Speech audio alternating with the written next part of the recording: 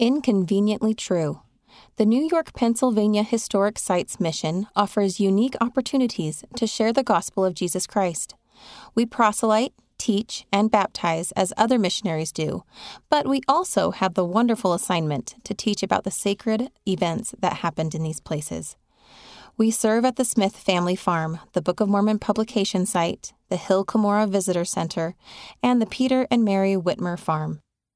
We take guests around these sacred sites and help them become more familiar with the history and events surrounding the restoration. One day, my companion and I gave a tour of the Smith Family Farm to a young family from Ireland. They were recent converts of only 2 years. As we stood in the reconstructed log home where Joseph Smith and his family lived in the spring of 1820, my companion and I recounted the important events in Joseph's childhood that led him to enter a grove of trees to pray to know which church he should join. We shared with them Joseph's experience when Heavenly Father and Jesus Christ appeared to him and answered his prayer.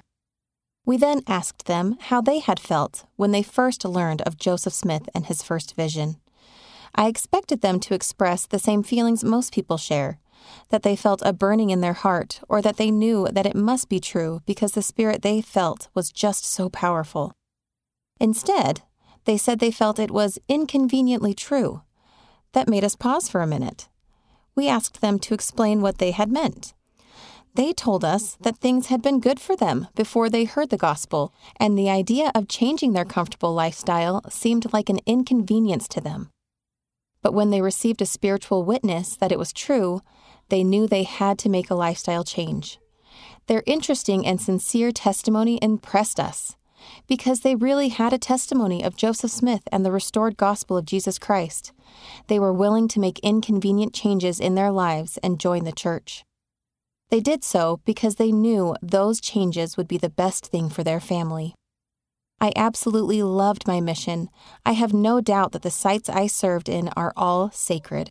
Everything we say happened here really did happen. It is a miracle.